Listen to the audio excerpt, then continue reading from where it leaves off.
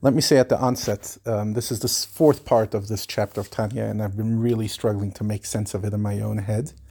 It is very complex. This is the letter that Rab Shneir Zalman wrote just before his passing, and it is extremely, extremely esoteric. He's talking about how angels are created. Different angels are created in different ways. The souls of people, how they're created.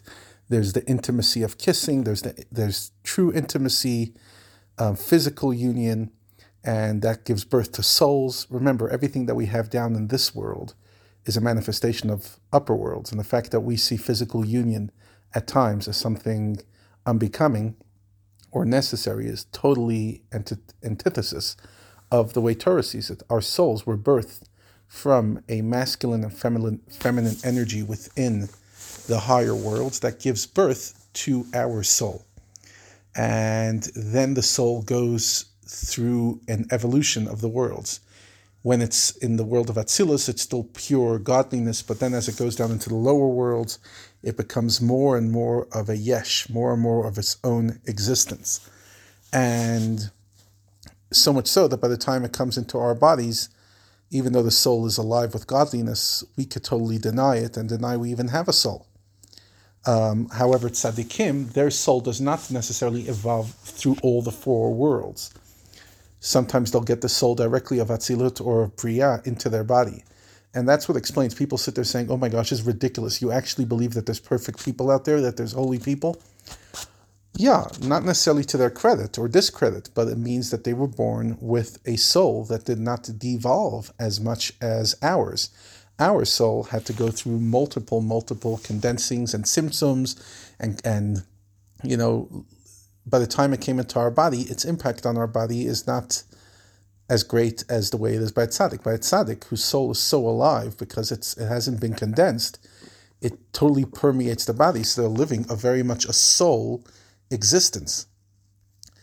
But our soul, as it comes from lower world to lower world, it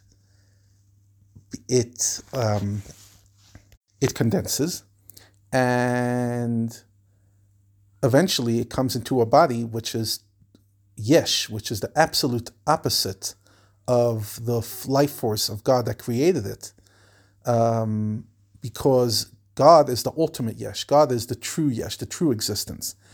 And we call ourselves yesh, but we are a false existence. But to cross that divide between ultimate true existence and imaginary existence, that cannot happen through an evolutionary process, as we've discussed quite extensively, but rather it has to be a creation.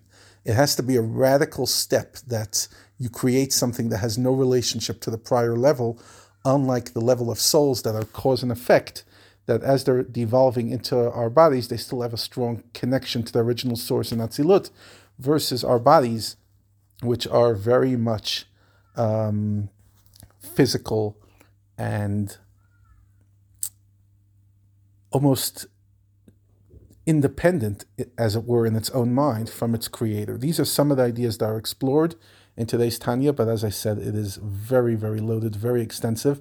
I grabbed some nuggets, but in no way can I do justice to today's Tanya.